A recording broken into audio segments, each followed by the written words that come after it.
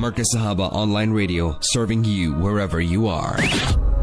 Of medical files, and Alhamdulillah, with someone that you're very used to on the platforms of Marcus Sahaba, the voice of the Ahl Sunnah wal Jama'ah, and he's a family physician. And Mufti Aqi Hussain told me, and Bilal, our station manager, said, Shafa'at, we couldn't get a better doctor than Dr. Farooq Hafiji. There's he, right in front of me, looking, mashallah, looking resplendent this morning. Dr. Farooq Hafiji, Assalamu alaikum wa rahmatullahi wa barakatuh, and Ramadan Mubarak to you. Wa alaikum salam wa rahmatullahi wa barakatuh, Shafat, and to your listeners, and Ramadan Kareem to you too, and to the listeners. Alhamdulillah, great having you, Doc. And as I told you, we have advertised the show, and so much of a question had come through. And we're also looking at files that had questions for you pertaining or having a Ramadan undertone to it.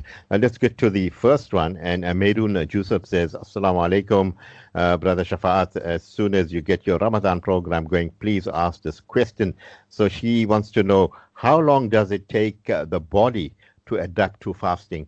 Lovely question to kick off with, Doctor. How long does it take the body to adapt to rosa or fasting? Very interesting question, that Shafat. Now it depends. It depends on how much you've been eating during the day. If you're a person, there are people who just have breakfast and they have supper. They don't have much to eat during the day. And those, so we got a whole spectrum. We got those people who hardly eat anything during the day, and as against those people who are munching all the time. And so those people who are not eating very much during the day, they have a very easy transition into Ramadan. They get into Ramadan very, very easily without much problems, because the body is already used to not having much food during the day. So they may take 3 or 4 days, and that should be enough for them, for their bodies to realize that they are not going to get any food, or especially any drink, for the next 12 hours or so. But those people who are used to eating a lot, and especially those people not maybe eating a lot, but snacking through the day, and having something in the mouth all the time, it becomes a habit after a while, Shafat, that you need something in your mouth to roll around, to bite on, and that becomes like a habit. And those are the people that will really have a problem in the first week of Ramadan.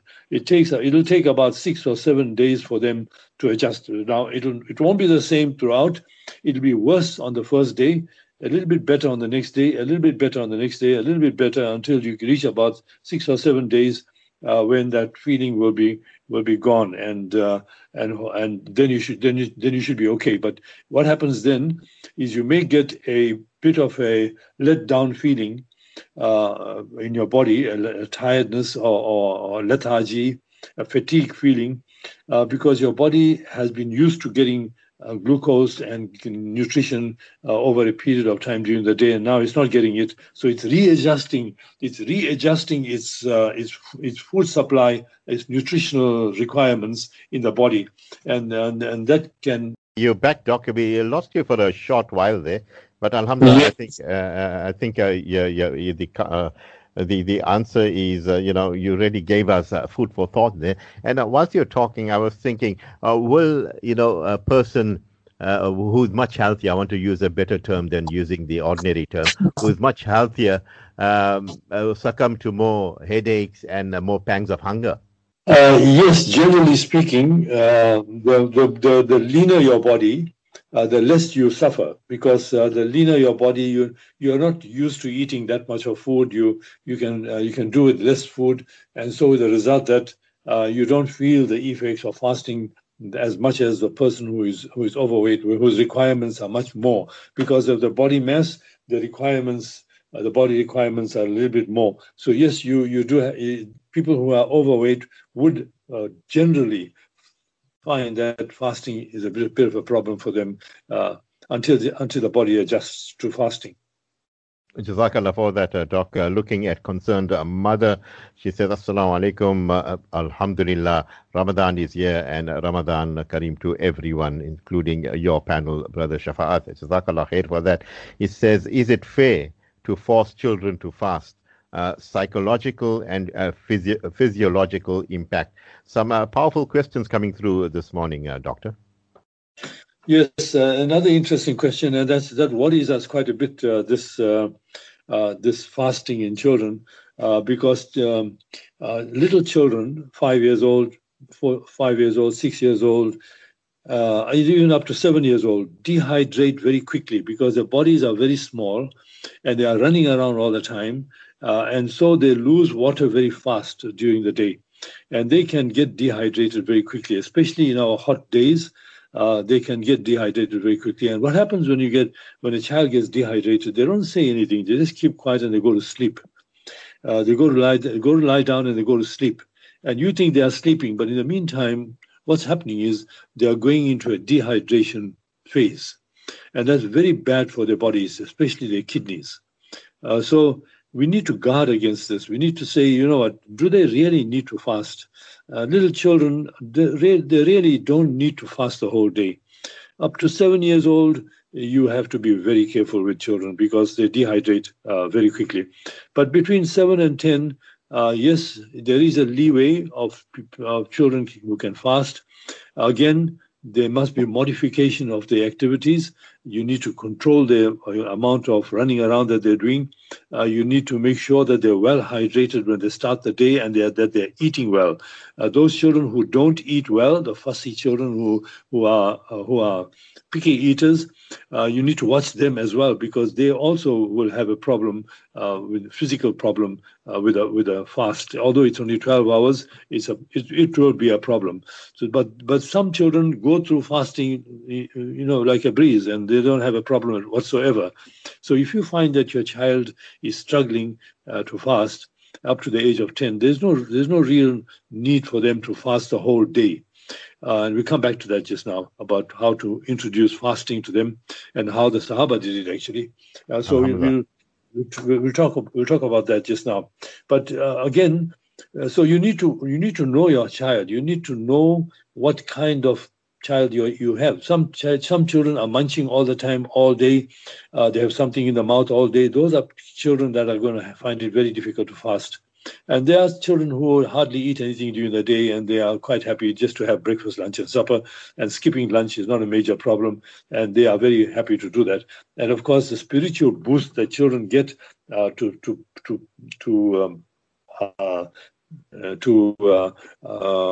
the word? To boast about the fact that fasting, to boast about the boasting to other kids, and that's a good thing. It's like a competition, so it's a good thing. But parents must never force them to fast. They must never make them feel that they are inadequate because they are not fasting, that they are no good.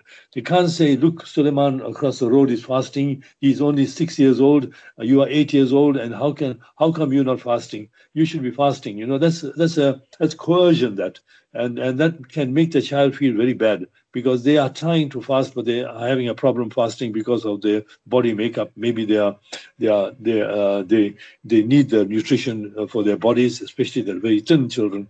So you need to know your child. You must never force your child to fast. Up to the age of 10, no, it's a no-no.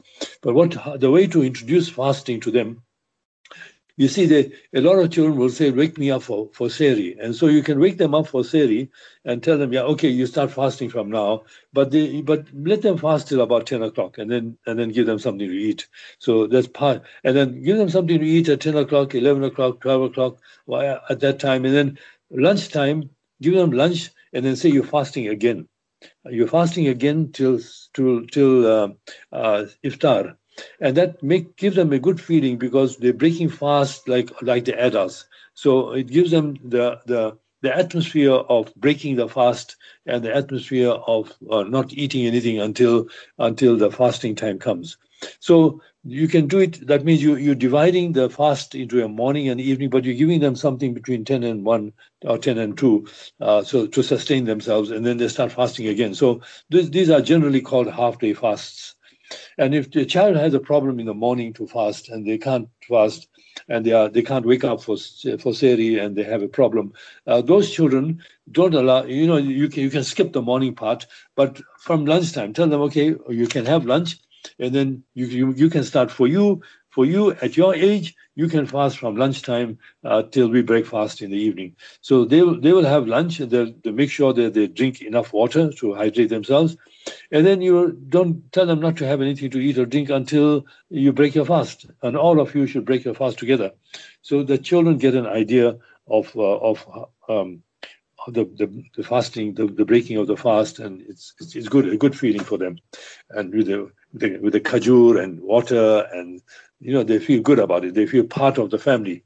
But the people above 10, the children above 10, will now have to get used to fasting in a more organized way. Although it's not compulsory for them to fast, but they should start fasting before they reach puberty. And again, if they happen to be they have a problem during the day and they break their fast, it's not a problem for them to break their fast because it's not compulsory for them to fast. But again, most children above 10 would fast, and they have no problems because at that age they know about drinking water and eating, and they eat. Again, you find the children who are not good eaters at that age too. If they're not good eaters, then fasting may be a problem for them, for their health. And each child is different, so you need to work out that. But from the age of puberty, of course, fasting is compulsory. So it's a good idea to step up the fasting as you reach puberty, and a year before they reach puberty, or maybe 12 or 13, they should be fasting, all of them. They should be fasting every fast until 30 days or 29 days. So just be guarded with the little ones. Again, I must emphasize the ones below 7 is a real problem because they can get dehydrated very quickly, and the danger is that you won't even know because they go to bed, they go to sleep, and you think they're sleeping, and in the meantime they're dehydrating, and their kidneys are getting damaged.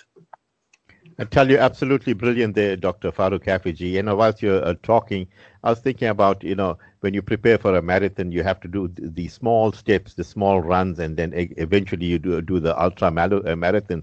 And the same with fasting, with the kids, as you start them with a young age. No, alhamdulillah, I'm very fortunate that we have a family physician here. And, then looking at different cultures, people perhaps in the subcontinent, they do not spare the rod and spoil the child. I mean, perhaps it can work vice versa. But what about those parents there, especially from that part of the world? They're so used to caning, and they actually fearmonger. They start fear-mongering the child and tell them, you must fast, otherwise they cane them. What happens then, doctor? The psychological impact on the poor kid?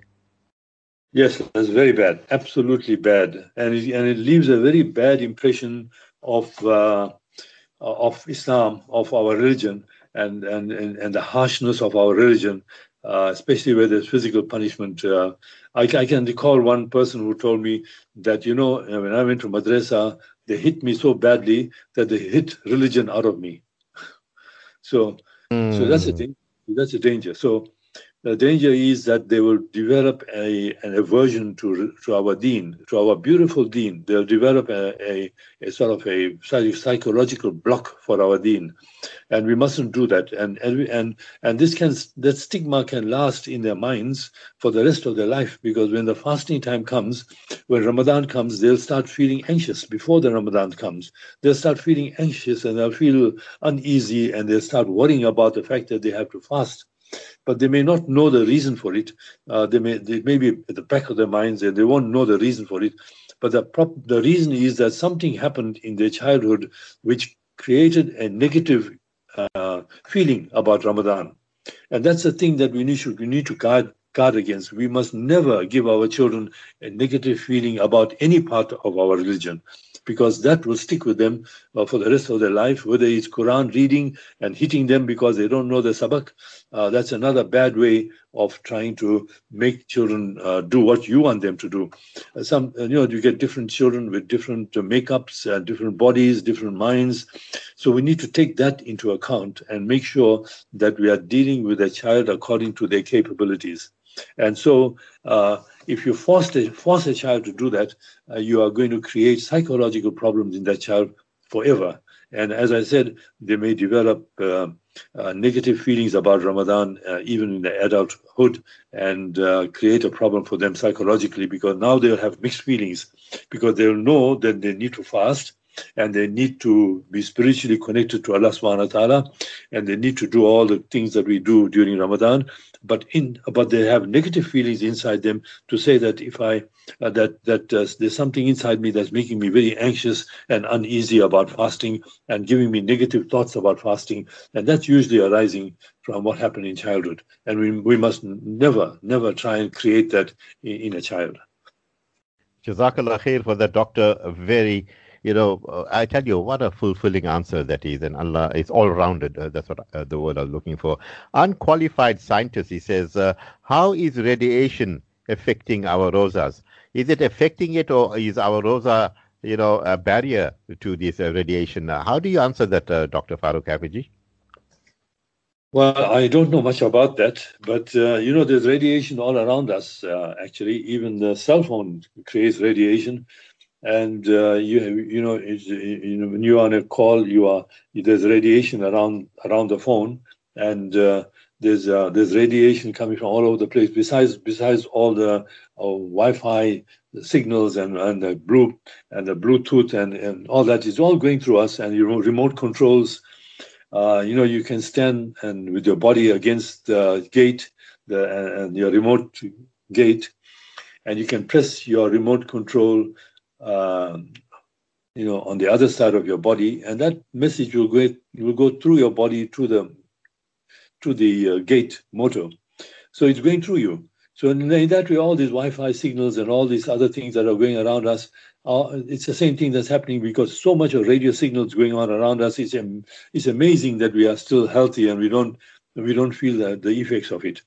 But radiation fasting, I don't think it's going to create much of a problem. But from what I know, I don't know very much about that. But radiation is not good for our bodies. Although we're getting small doses here and there, it's not good for our bodies. And we're supposed to be living in a civilized world, but I think civilization is going to eventually kill us the way it's going. Doctor, you are such a humble and beautiful man, a beautiful doctor. I was on a ship many, many years ago, and this captain told me about fasting, and it was on a Monday. I was fasting, and he said, the benefits of fasting, and he spoke about radiation to me, and he said, Shafa'at, what the fast does, it blocks itself out from the UV rays of the sun, and it doesn't allow that to affect the body. And this is the power of fasting. And I was fascinated. It was such a brilliant topic. And I was, maybe I have to delve into this a little bit more. Both you and I will do some research and perhaps do a program on that. But your answer, very satisfactory indeed. Jazakallah khair for that, Doctor. Ghulam Bhai says, Seri is just a tumbler of water and dates. Sometimes I get headaches. Otherwise, it's fine. What you have to tell Ghulam Bhai? He says it's a date, a tumbler of water and dates, but sometimes he gets a headache. Doc? Yes, some people can do that without much of a problem, and especially if you have eaten a good iftar. Remember, the food that we eat at iftar also sustains us the next day. So don't forget that, because that food that you're eating at night will sustain you for the next 24 hours. So you during the fasting time, you are still relying on the food that you ate at iftar time.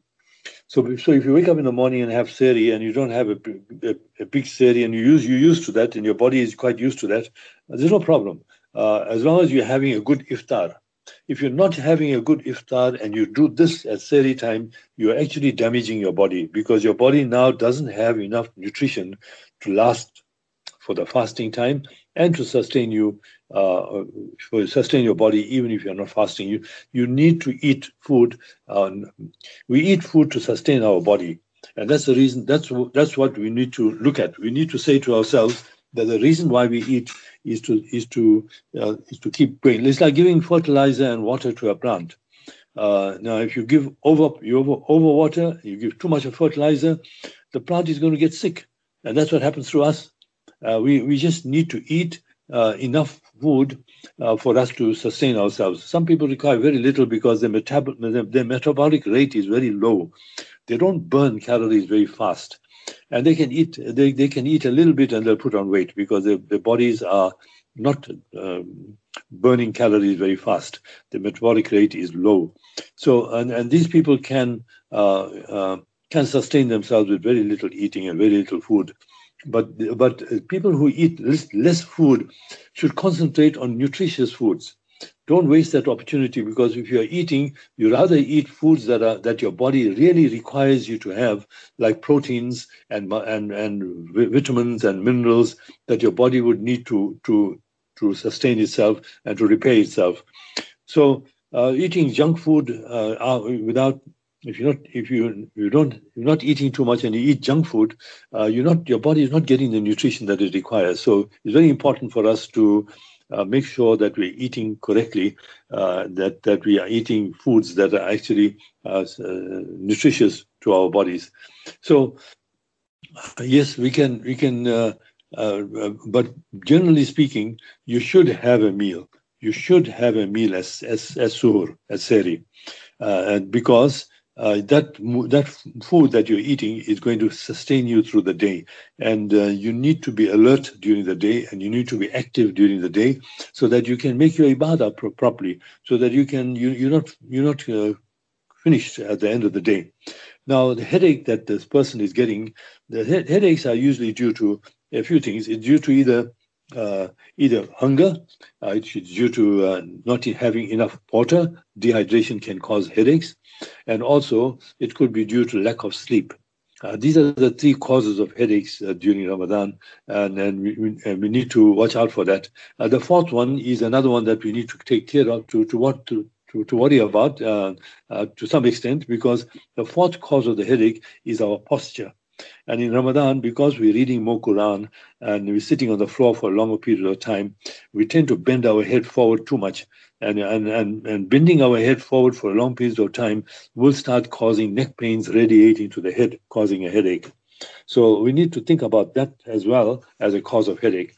But in this person here, with eating very little at sehri time, I would say that the reason why this person is getting a headache is because he's not eating it at suhoor time. And that's an indication that his body really needs nutrition. So he should really reconsider and try and have a better suhoor, sehri.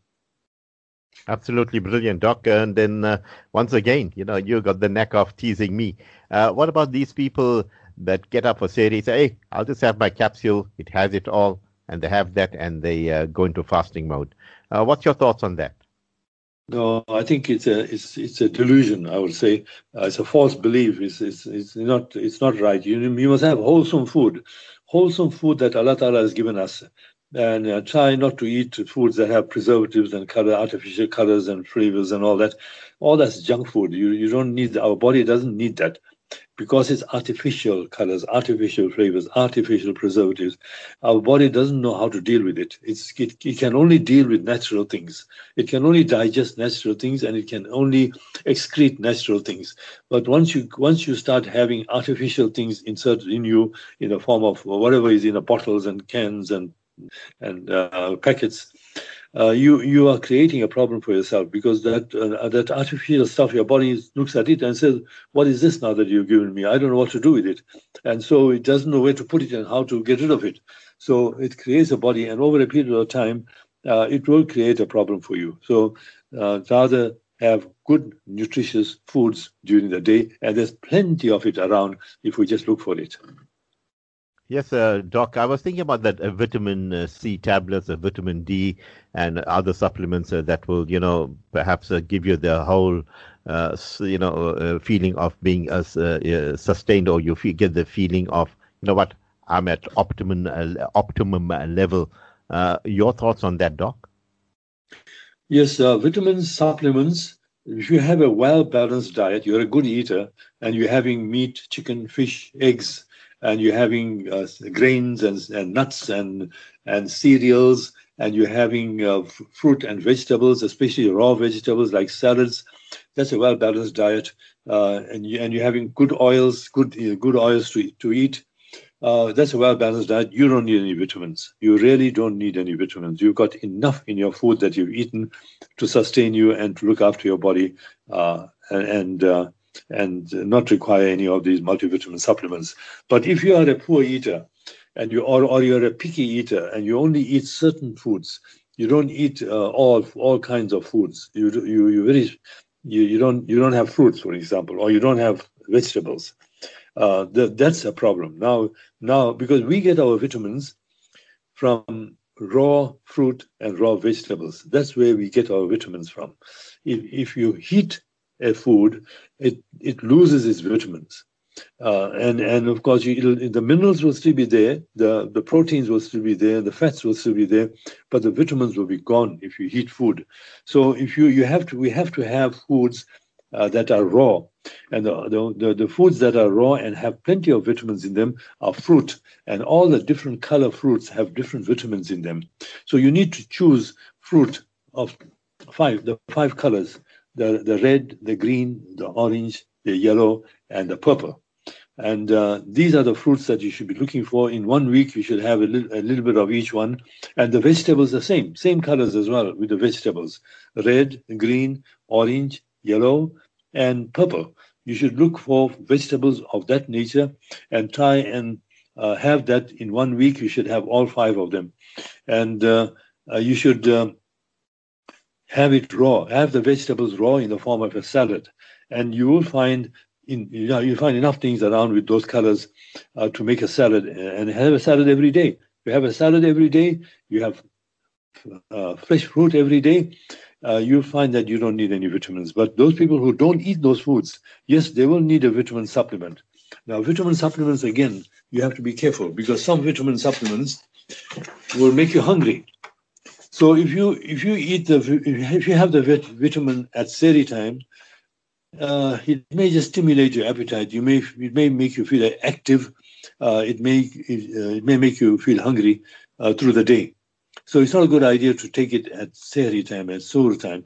You rather take it at iftar time. If you really have to take it because you are a poor eater, take it at iftar time, because if you do get hungry and your body needs more food, you can eat overnight. So change the pattern. Instead of taking it in the morning at sehri time, take it at iftar time. Especially the B group vitamins can improve your appetite, can increase your appetite. So just be careful not to take it at sehri time, suhr time. Rather take it at iftar time. Yes, sir, people, you can hear the knowledge, and our doc is like an encyclopedia. Definitely the nasiha coming through from the medical side of Dr. Farooq Hafeji. Time for us to go to the marketplace, and inshallah we will continue after that.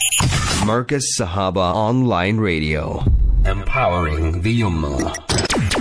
Special Ramadan edition with our family physician, Dr. Farooq Hafeji. MashaAllah, questions coming through. And don't forget those colors, people. Red, green, orange, purple, and yellow. I bar-hearted it because there were doctors spoke about those colors, and you make sure you have those colors. Be like the Rainbow Nation, people. United. Ubuntu with the food. Yeah, but make sure it's halal. Yes, sir, Doc, are you enjoying yourself this beautiful Ramadan morning? Yes, alhamdulillah. It's a scorching day today in Durban. But it's good to go through that now, because we're going now into autumn, and of course the days should start getting cooler, and whatever Allah Ta'ala does, whatever Allah Ta'ala gives us, we accept it, and we just roll on it. We just roll with it and accept it. Kulluha, you just take it as it comes, alhamdulillah. A pondering brother says, thinking of the North Pole and South Poles, continuous day or continuous daylight and continuous night and continuous darkness. How does this compromise fasting? Hey, these guys are asking us some heavy questions here, docs. How do you respond to that? Yes, that's a real challenge for these people because a fasting day is a very long day. But I think there's a cutoff point. I'm not sure what it is. If I can recall, it's about 20 hours. If it's above 20 hours, they usually take the times of the country that's closest to them. So So that may be, then they can take that time, especially those people who have continuous daylight and continuous night in the south area or north area, not North Pole. They need to take the times of the country that's closest to them. But again, even that country will have very, very long days of fasting. And again, what they need to do in those places, and in fact, this happened in the UK in June, July, May, June, July this year, where people were fasting for 18, 19, 20 hours. And that was really, really grueling. And with the result that you have to have iftar, and you have to, within a very short period of time, you're going to have Isha Salah, and then you've got to still read your Taraweeh, and then you still got to have your Fajr Salah, and then you got to have you got to have Sehri, and then Fajr Salah, all in 4 or 5 hours, and that creates a real nightmare for people living in those situations. But again, coming back to how to sustain ourselves in that time, it's very important to plan the day. Very important to plan the day, not only for them, for us too. We must think about what we're going to do well before Ramadan comes. We need to say to ourselves, how are we going to negotiate this? You can certainly go without food and water for 24 hours. It will not harm your body, providing you don't do physical activity and you don't perspire too much. So if you are in a cool environment and you are resting most of the time, you're not physically active, there shouldn't be a problem for you to sustain yourself for that long period of time. But where the problem arises is if you are outdoors and if you're driving around, or if you've got a job where you're perspiring quite a bit, then you've got a real problem, because now you're going to dehydrate yourself before the end of the day. We can go without food for quite some time, but we cannot go without water. We cannot go without water. Our body needs water. It's like a plant. You don't give it water, it'll die. So that's what happens to us as well. So, and we can't store water. We can only fill ourselves with water. We can't store water. So we need to those people need to really plan their Ramadan very well. Cut down on physical activity. Maybe take your leave during that time. If you're working, take your leave during that time, and stay at home and don't do much physical activity. Make a lot of ibadah. If you've got aircon, if it's hot, you can use aircon to keep yourself cool, and you should go through the day without much of a problem. Although you're going to feel very hungry at the end of the day, and you are going to be very thirsty at the end of the day. But anyway, it's not a continuous thing. You are going to eventually break your fast, and eventually you are going to eat and drink. So that's some consolation that you have through the day. So it is a challenge for them, but people do it. People do it without any problems. Remember, the spiritual boost of pleasing Allah subhanahu wa ta'ala far outweighs what our body needs. And sometimes it's amazing. Sometimes we can go through a very, very difficult period, but if we have our spirituality very high and our connection to Allah subhanahu wa ta'ala, nothing matters. You will go through that without any difficulties. So that's another thing that people who have long days of fasting need to do. That is, they need to spiritually connect with Allah subhanahu wa ta'ala, that say that I'm going to be fasting for only and only the pleasure of Allah subhanahu wa ta'ala well before Ramadan comes, so that you spiritually train yourself so when the fasting comes, it's not a major problem, because you're doing it for somebody, you're doing it for somebody that's very high up, and somebody who's going to reward you in the akhirah. So that's how we should look at it. So psychological boosting spiritually is a very, very important part of fasting. Alhamdulillah, definitely motivating there, Doctor. And as you said, fasting is purely for Allah subhanahu wa ta'ala, and He will personally reward us for that. Ashraf says, Assalamu alaikum, Doctor and Chef. Okay. He says, how susceptible is the mind to wild imaginations and other unbecoming thoughts whilst fasting? We know that people generally that are in the pangs of hunger, they get delusional. But does this apply to people fasting, some of them being susceptible to wild imaginations, Doctor? No, not that I have heard about this, but it's is something that we need to look into. Something that we need to train our minds and work out whether it's affecting people or not. But I think when people are hungry or they are thirsty, the mind you get like a brain fog, can't think very clearly. You can't remember things very clearly. You can't calculate things very clearly. That's because your body is lacking the nutrients it requires. And that usually happens to normal fasting people at the end of the day. It happens to people who have not had a proper suhoor or sehri, and people who are not eating very well.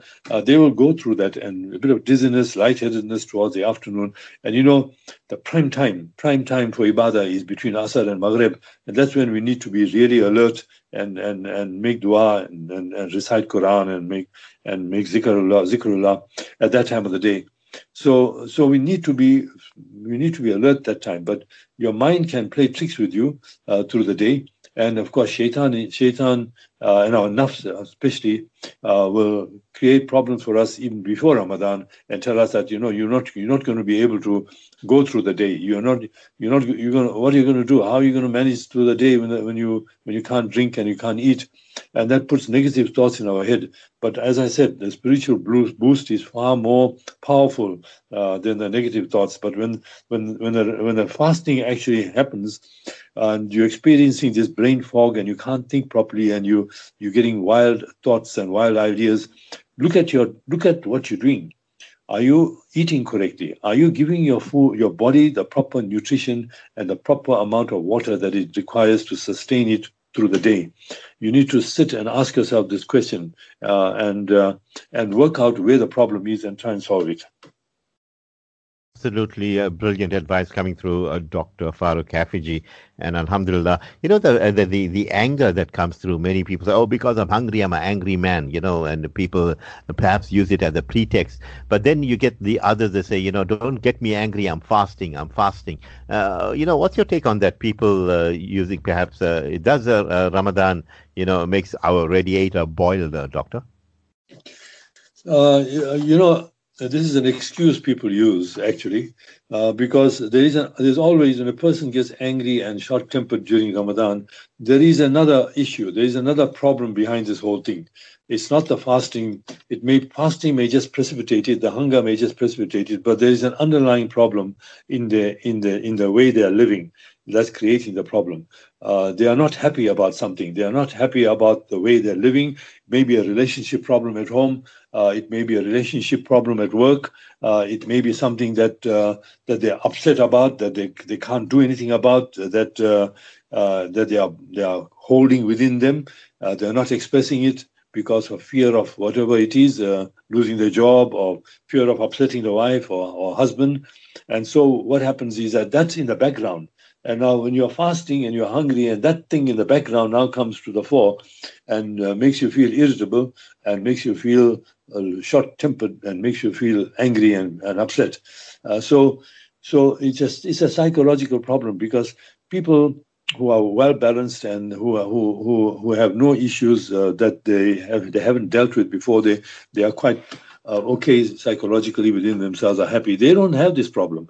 The problem is usually due to some underlying unresolved problem. Yeah, a doctor is telling you, don't pass the buck and say, hey, because I'm fasting, hey, I can, no, it's just an excuse. And as doctor says, many people, they have underlying problems, but they'll make you the problem. They make their problem your problem. So, yeah, just stay away from them. Sharbat Mamu, hey, this is a nice one. Sharbat Mamu says, what is the maximum amount of a milkshake I can have? I weigh 74 kgs and I am 5.5 foot tall. Hey, what will that translate into? 1.6 meters or something like that, Doc? I don't know. But what will you tell Sharbat Mamu? His weight and how many milkshakes he can have? You got to be careful with milkshakes because you got full cream milk in it. And if you have a milkshake every day, you're going to put on weight because it's got so much of calories in it. It's unbelievable. You're not only getting calories from the full cream milk, you're getting calories from the sugar that's in there. And and the sarbat has got sugar in it, and you're gonna, it's loaded with calories, absolutely loaded with calories. So you can have a little bit, it's fine, it's not going to cause any problems. Half a glass, no problem. But if you're using low-fat milk and you're putting less sugar inside, that's a much better way. Much better way. You can have a full glass, and you can have even more if you want. If you just stick to low-fat milk and to a little bit of sugar, not too much of sugar, and that should be okay. But if you're having normal milkshake with full cream milk and full cream ice cream and this and sarbat, and you're going to create a real problem for your body, a real dilemma for your body as to what to do with all these calories that are being given. And then on top of that, you may have 6 samosas and 6 pies, and you know how much calories you're going to have. You're going to put on weight during Ramadan. You really put on weight. Most people don't put on weight during Ramadan. If you have a reasonable diet, a good diet, not overeating, you should lose 4 or 5 kilos during Ramadan. Most people do. And that's a normal thing during Ramadan. If you're not losing the weight, your diet is not right.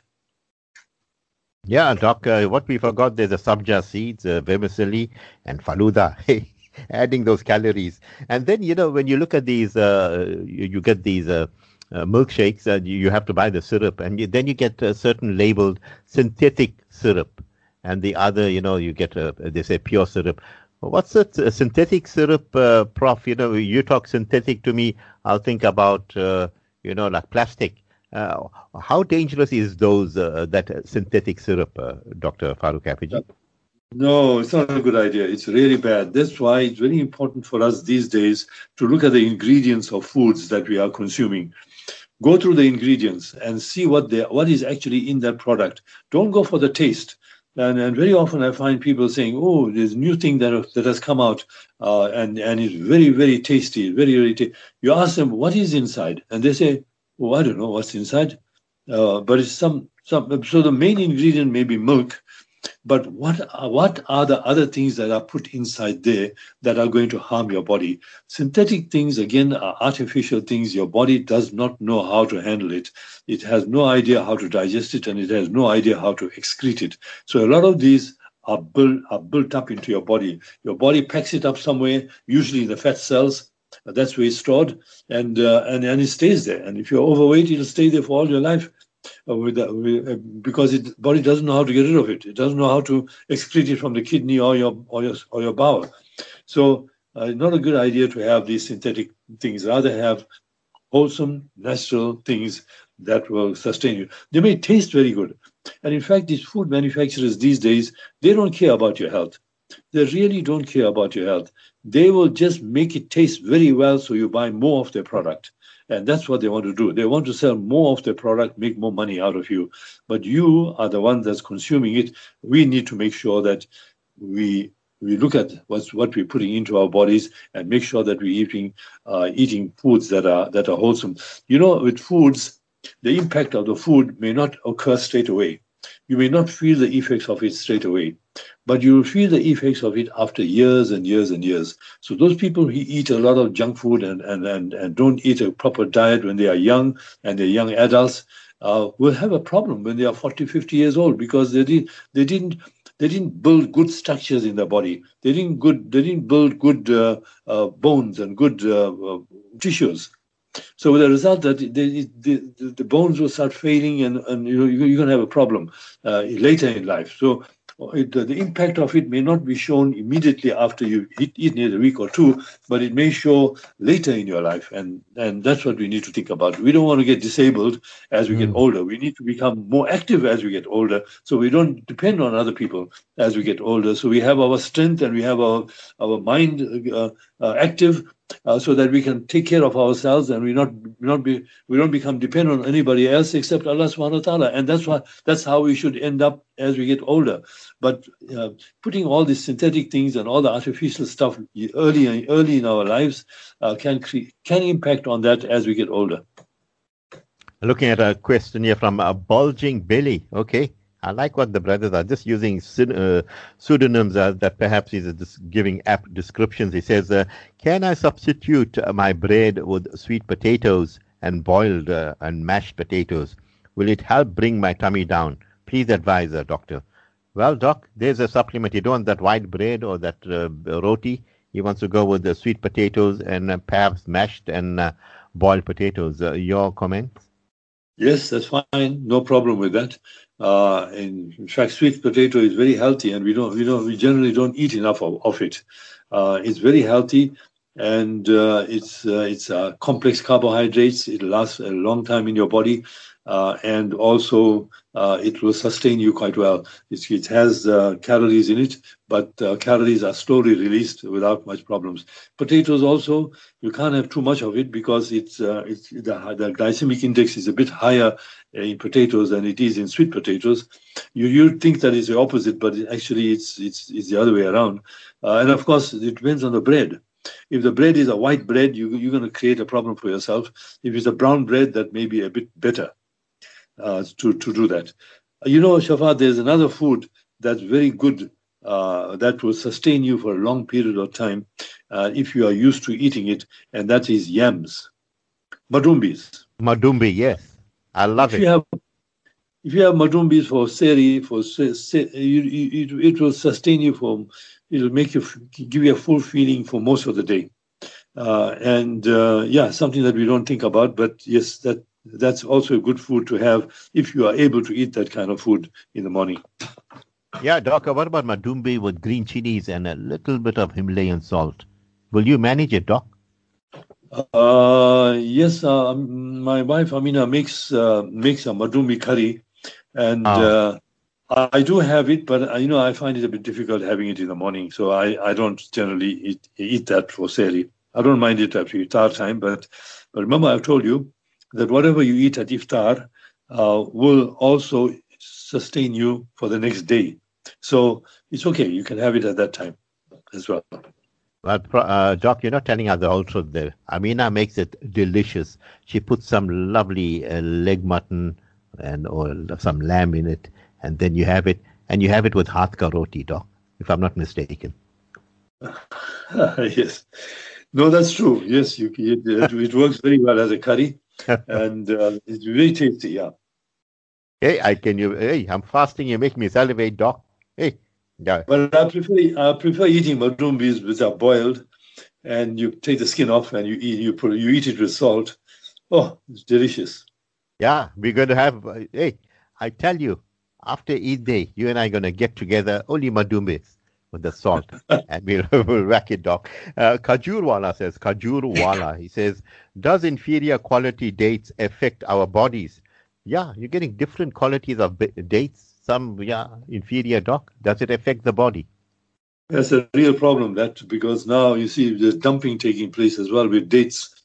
And some of these dates are pretty old, and some of them are infected also with worms, and you got to be very careful where you buy your dates. So you need to buy your dates from an authentic place, a place that is reliable. Don't just buy it from the street corner or somewhere, because they may have got a big lot of rejected dates, and now they're selling it on the street or selling it wherever. No, you must get your dates from a place you can trust, and so your dates are fresh, and they're not stale dates. Stale dates have lost their nutritional value, and they're not as nutritious as they are. But the danger is that they may be infected, and you may be creating a problem for yourself. So always choose your dates very carefully, and also you need to choose your dates according to how you are, because if you've got diabetes, you must choose dates that are not sweet. The glycemic index of dates, glycemic index is how fast the glucose in the food that you're eating gets into your bloodstream. So if the glycemic index is very high, the food gets absorbed very quickly and goes into your bloodstream very quickly, shooting up your blood sugar levels. And if the glycemic index is low, that means it's digesting very slowly, which means that small amounts of glucose are getting into your bloodstream, and your body can then handle it. Blood sugar is not going to be drastically affected. So you got to choose your days very carefully. Some days are very high in glycemic index, and the way you know that is because it'll be very sweet. very sweet dates are very high in glycemic index. And there are dates that are not so sweet and they are more fibery. And those are the dates that diabetics should concentrate on. And even ajwa dates are medium to low glycemic index. They are very good because they don't have very high glycemic index. And there are other dates as well. I don't know the names of them. But if you go to a date shop with all these other dates in there, if you find one that's fibery and that's not so sweet, that's the one that the diabetics should have. If you don't have diabetes, you got nothing to worry about. You can eat all these sweet dates and no problems. It will not affect your blood sugar at all. But don't have too many. Don't have too many dates. And like you go to the haram, they'll give you a whole tumbler full of dates. And there will be one day I counted it. There are 20 dates in there. And, you can have 20 dates at one time, Shafat. You don't need to eat iftar after that because you've got enough nutrition there. Absolutely, Doc. And I can tell you a very fascinating conversation with you. We have about 2 minutes to go. And, you talk about those Majdool dates, those big, massive dates, a lot of fiber in it, not very sweet. But, Doc, I am addicted to those dates. I must have 5 or 6 when I make iftar, Doc. Is that overdoing it? No, that's fine. It's fine. As long as you don't have diabetes. With diabetes, you are limited to only 2 dates. Whether it's a low glycemic or whatever it is, you can't have more than 2 dates for people with diabetes. Shouldn't have more than 2 dates to break the fast. Others without diabetes, yes, you can have 5, 7 days, no problem. As long as you eat other foods after that, there's no problem. Yes, sir, Doc, you really have given us a, mashallah, and a brilliant show as usual. Your parting words this morning, Doc? Yes, Ramadan Mubarak to everyone. And may Allah Ta'ala make it easy for us. May Allah Ta'ala accept all the ibadat that we are going to be making. We should plan our Ramadan and make sure that we do things to please Allah Subhanahu wa Ta'ala all the time. Don't get into a situation where you're going to upset Allah Ta'ala in any way. Do things that will please Allah Subhanahu wa Ta'ala all the time and read as much Quran as possible because this is the month of the Quran. Absolutely brilliant advice coming from our Dr. Farooq Hafiji. Inshallah, we'll be joining you with the medical files on the 24th of April. That will be our second edition coming through on the 11th of Ramadan. Keep it locked on to Marcus Sahaba for beautiful programming. Next will be Ibrahim Musa, followed by Maulana Sulaiman Kartani, and then we'll go for the Zohar Azan. Dr. Farooq Hafiji, you have a mashallah day ahead. Talk to you soon. Assalamu alaikum wa rahmatullahi wa barakatuh. Wa alaikum salam wa rahmatullahi wa barakatuh.